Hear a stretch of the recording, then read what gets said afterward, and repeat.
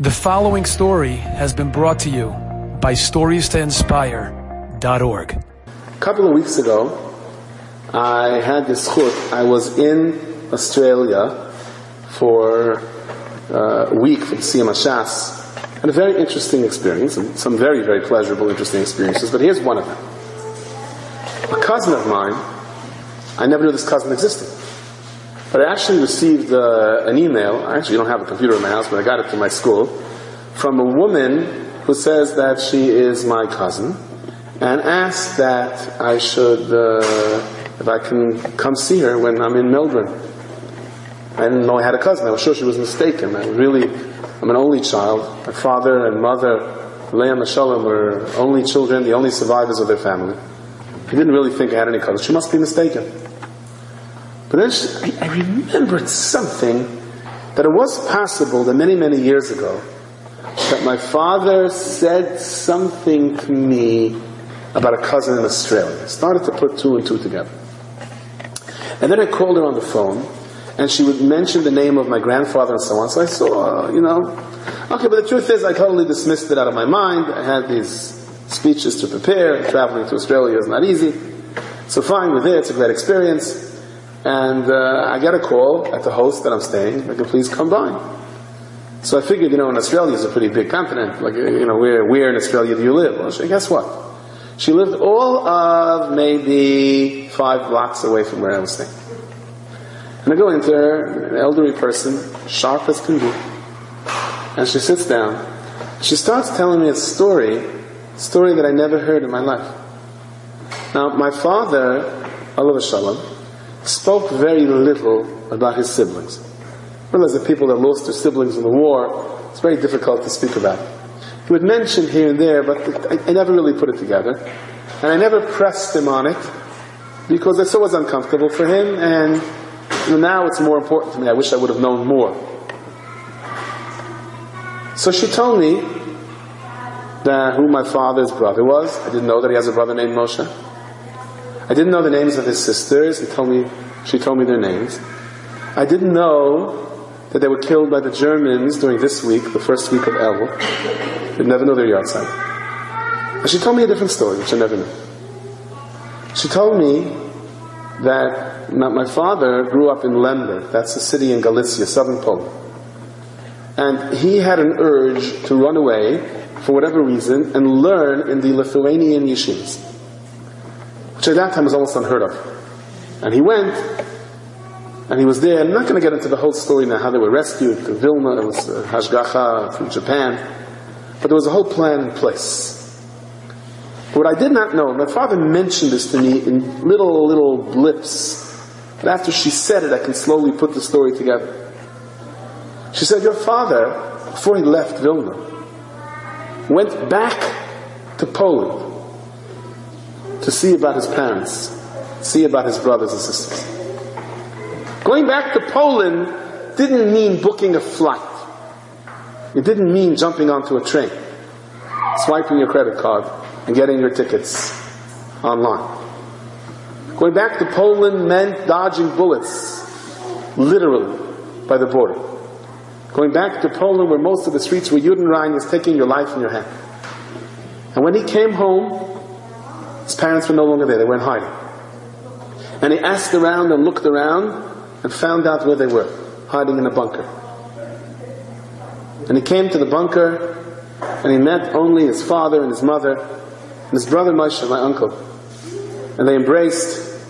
He rested up a drop. And he said to his parents, come with me. Maybe there's a way out. And when they heard what they had to do, they said, there's no way. They're too weak. They're too old. But we're going to slow you down.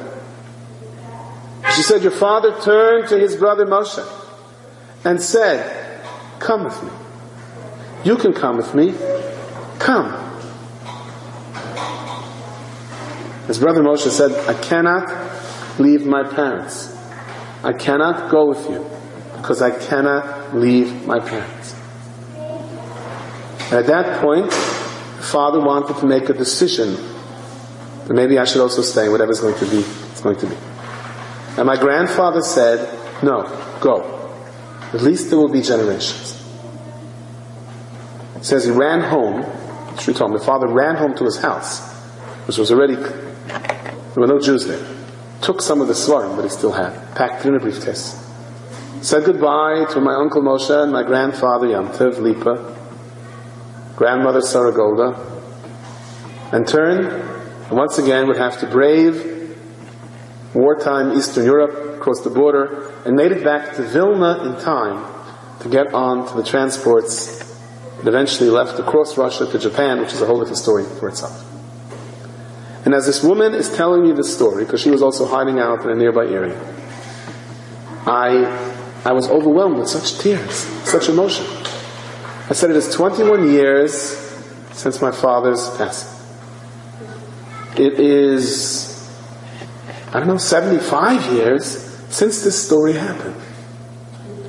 I felt like, and I can't tell you this because one has to have Ruach HaKodesh, and I definitely do not, but I'm so sure, I felt it in my heart, that I am telling you, that after 75 years, what must have happened someplace in Olam Haba, my father met his brother Moshe, and Moshe said to him, maybe it's time that your son, maybe it's time that your grandchildren, that your Eineklach, hear the story, and they realize why they're here on this world. Because think about this. According to the story that this woman is saying, so my whole existence would be based on this story, right? And I cannot tell you how I felt like I thought I'm coming to Australia for the Siyam HaShas. No, but I had to come for this. He said, you see how HaKadosh Baruch Hu runs the world? When the day came, when the moment came, when the second came, that in Shemayim, it was decided that I should hear the story 21 years after my father passed away. More than 70 years since the story happened. God says, no problem. I'll take you to the other side of the globe so you can hear the story. Which is why we really don't understand in life why we're going certain places.